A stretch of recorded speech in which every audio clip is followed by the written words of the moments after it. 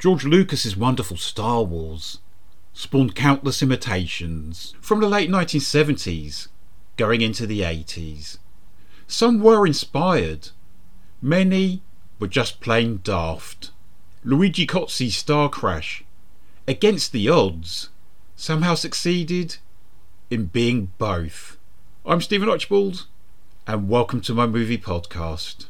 Our galaxy is split into two warring factions, our own, and the one ruled by the evil Count Zarthan from the League of the Dark Worlds. The Count has created a weapon so vast, so huge, that it would take a whole planet to conceal it. You must sail to the haunted stars. Hello, and welcome to my podcast, They Came From Within, Cult Movie Reviews. A stellar performance. Starcrash, 1978. The British beauty Caroline Munro is best known the world over as a horror icon, but it was an Italian science fiction movie which provided her with her first leading role. Caroline portrays the feisty space pilot Stella Star in Luigi Cozzi's Starcrash, or Scontri Stellari Oltre la Terza Dimensione, to give you its original title. Stella and her buddy Acton are smugglers who get caught up with the forces of the evil Zarthan, who's essentially the Darth Vader act for this movie. Having escaped the clutches of the Imperial Space Police, Stella and Acton discover a survivor of an attack by armed men. This survivor fights for the benign Emperor of the galaxy, who thanks Stella and Acton. They are then tasked by him with a mission of finding a powerful weapon and of locating the Emperor's missing son Simon. Stella and co will get tangled up in various close scrapes before this lively tale climaxes with an epic battle. Well, as epic as you can be on a small budget. Joe Spinell played Count Zarthan. He was undoubtedly a nice guy in real life, yet he excelled at playing villains. Joe looked tough, and he carried an unnerving screen presence. In a coup for the filmmakers, the Emperor was played by the brilliant Christopher Plummer. Yes, the star of such movies as The Fall of the Roman Empire, The Silent Partner, Dolores Claiborne, and The Insider. Christopher, whom the world lost in February 2021, was willing to admit why he took the role. The chance of visiting Italy for free was a great incentive. In an interview, Plummer exclaimed, "Give me Rome any day. I'll do porno in Rome, as long as I can get to Rome." Getting to Rome was the greatest thing that happened in that for me. For his role, Christopher was offered $10,000 per day. The producers must have been relieved that he filmed most of his scenes in one day. The Emperor's son, Prince Simon, was played by a pre-fame David Hasselhoff. Compared to Star Wars, well, it shouldn't be compared to that great movie. But here goes. Its special effects look terrible. Its plot is chaotic and largely unintelligible, and most of the acting is subpar. But even so, Starcrash retains its power to charm, at least for some of us. It has vigour and energy, and it taps into the emotions you would have had as a child watching pantomime. Then again, there's nothing childlike about Miss Munro in this movie, seeing as she wears a series of skimpy outfits.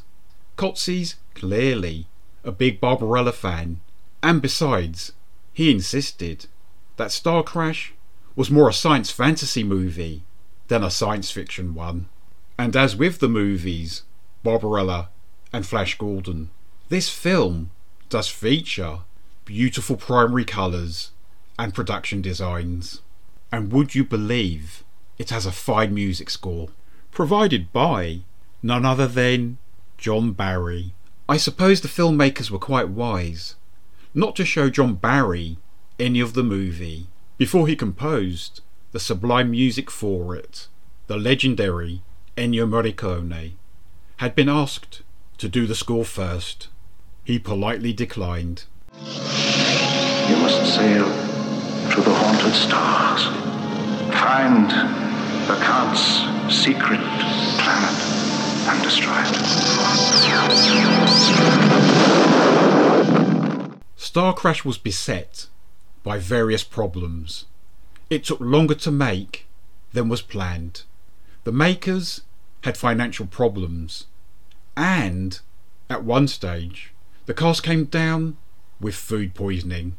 Luigi Cozzi was a huge fan of Ray Harryhausen, and he originally conceived this film as Sinbad Goes to Space.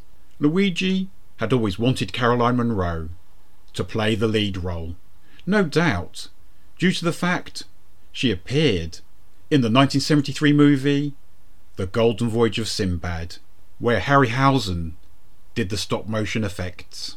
Stella's alien chum Acton was played by Marjoe Gortner, a former evangelist preacher turned actor. His other cult movies include Earthquake, Bobby Joe and the Outlaw, which co-starred Linda Carter, and Mausoleum. The minuscule budget did not allow for Caroline Munro to fly to the States to do any post-production vocal work. Therefore, her voice was dubbed by the American actress Candy Clark, known for giving excellent performances in American Graffiti, The Man Who Fell to Earth, and Q, The Winged Serpent. Oh, and Candy was married to Marjoe Gortner around the time in which this movie was made. Speaking of spouses, Caroline's first husband, Judd Hamilton, plays L, a robot who helps Stella on her precarious assignment. Judd also had his voice dubbed by someone else. Starcrash was filmed at the Cinecittà Studios in Rome, and location work was done in Morocco, Tunisia and Switzerland, as well as in other parts of Italy. Filming commenced on the 15th of October 1977 and continued for around 6 months.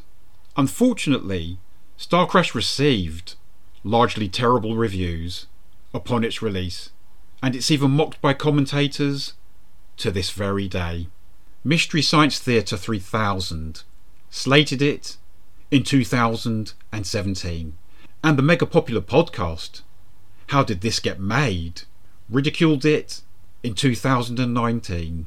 I'm among those who would rather laugh with Starcrash rather than at it. In a contemporary review by the Monthly Film Bulletin, there was a trace of praise, which stated Starcrash intermittently achieves a kind of lunatic appeal as it lurches pell-mell from one casually fabricated climax to the next. And in more recent times, R.L. Schaffer of IGN referred to it as the single greatest sci-fi campfest ever put on celluloid. And even the leading horror film director, Eli Roth, adores this film. And Rolling Stone magazine undoubtedly had its tongue in its cheek when it voted Starcrash at number 48 in their 50 greatest sci-fi movies of the 1970s poll in March 2020. Luigi Cozzi's directorial credits include Contamination from 1980 and Hercules, starring Lou Ferrigno from 1983, and Cozzi has also contributed to some of the works of the great Dario Argento. Oddly enough, I just recently got to see Cozzi's debut feature, Il Tonel Sotto il Mondo, from 1969. This little experimental movie was based on Frederik Pohl's novella, The Tunnel Under the World.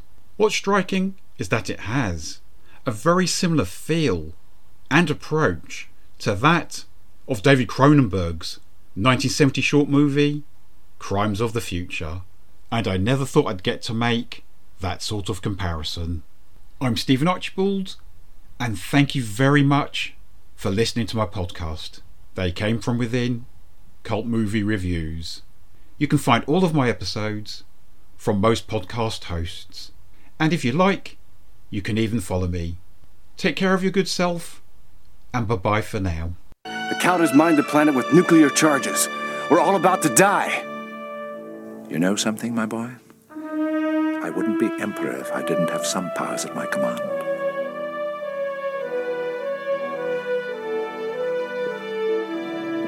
Imperial battleship! Halt! The flow of time!